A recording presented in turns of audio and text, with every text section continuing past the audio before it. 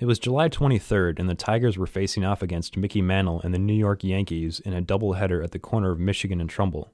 Famed Tigers broadcaster Ernie Harwell recalls that fateful July day. When I got through the game, I went out to the parking lot where the Tigers and the players and the executives and workers parked, and policeman said, how you going home? There've been some problems. And I said, I'm going up Jefferson. He said, well, just keep going. Don't stop because people are rioting and it's a little dangerous. While Harwell was up in the broadcast booth, pitcher Denny McLain was in the dugout.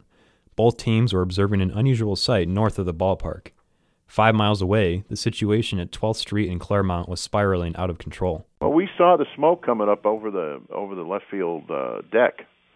The entire game we saw the smoke. No one knew what it was. Jim Campbell, of course, had put the kibosh on telling anybody in the stadium.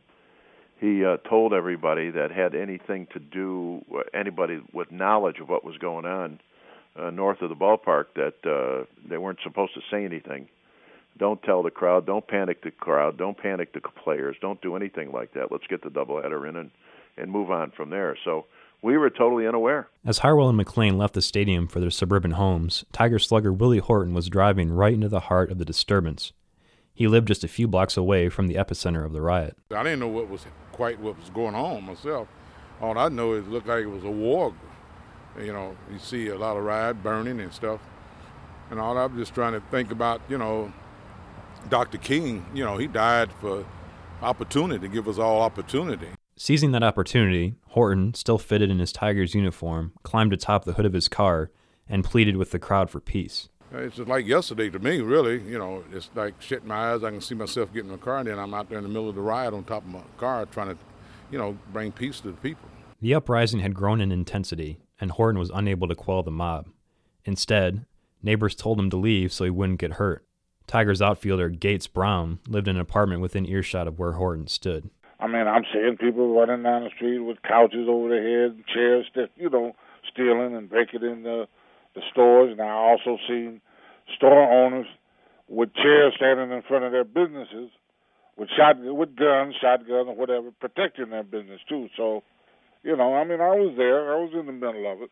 Denny McLain made it home safely to Bingham Farms that night, but stayed glued to the television and radio. He says news outlets made it sound like the violence could easily spread into the surrounding suburban areas. He prepared accordingly. I know that night or the next couple of nights, we all stayed at home, and I had relatives in from out of town that weekend, and we stayed up all night, Sunday and Monday night, with guns in our laps.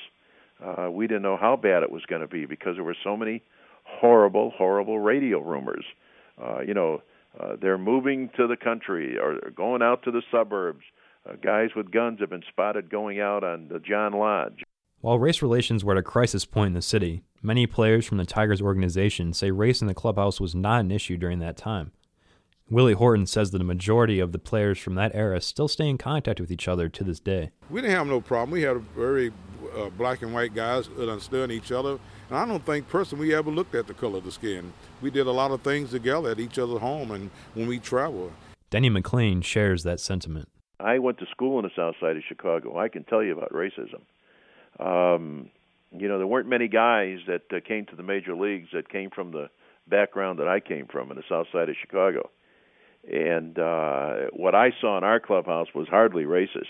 That clubhouse harmony existed despite the fact that the Tigers organization was not historically a cornerstone of racial equality. Walter Briggs, who owned the team from 1935 to 1952, refused to allow black players on the team. For years, black baseball fans weren't even allowed to sit in the box seats at Tiger Stadium. Gates Brown says that legacy of racism in the sport has had an impact on the city. Even to this day, you hear the old-time black people say things that derogatory thing that Walter Briggs said about black. Even to this day, you find a whole lot of black folks that aren't too particularly keen on the Detroit Tigers just because of that. The day after the riots began, Brown and the Tigers took to the road for an extended 15-day trip. When they returned, several players ventured out into the city to assist in the healing process by working with kids at baseball parks and speaking at community functions. For the rest of the summer, the team would continue to grind it out in the competitive American League. In September, the race went right down to the wire. Ernie Harwell gives the play-by-play. And eventually it came down to the Tigers in Minnesota and the Boston Red Sox. And the Tigers lost on the last day when McAuliffe hit into a double play. The Red Sox had already beaten Minnesota at Fenway, and they were listening to the radio, our account of the game, and heard about that, and then they were able to celebrate their 67 pennant. But the Tigers were in it and had a good chance. The problem was they ran into doubleheaders back-to-back the last 2 days, and if they had done better than splitting those two doubleheaders, it would have been a different story. The team ended the season only one game back of the Red Sox with a record of 91 wins and 71 losses. Boston won the American League pennant. Detroit had to wait until 1968. This is John Farrow.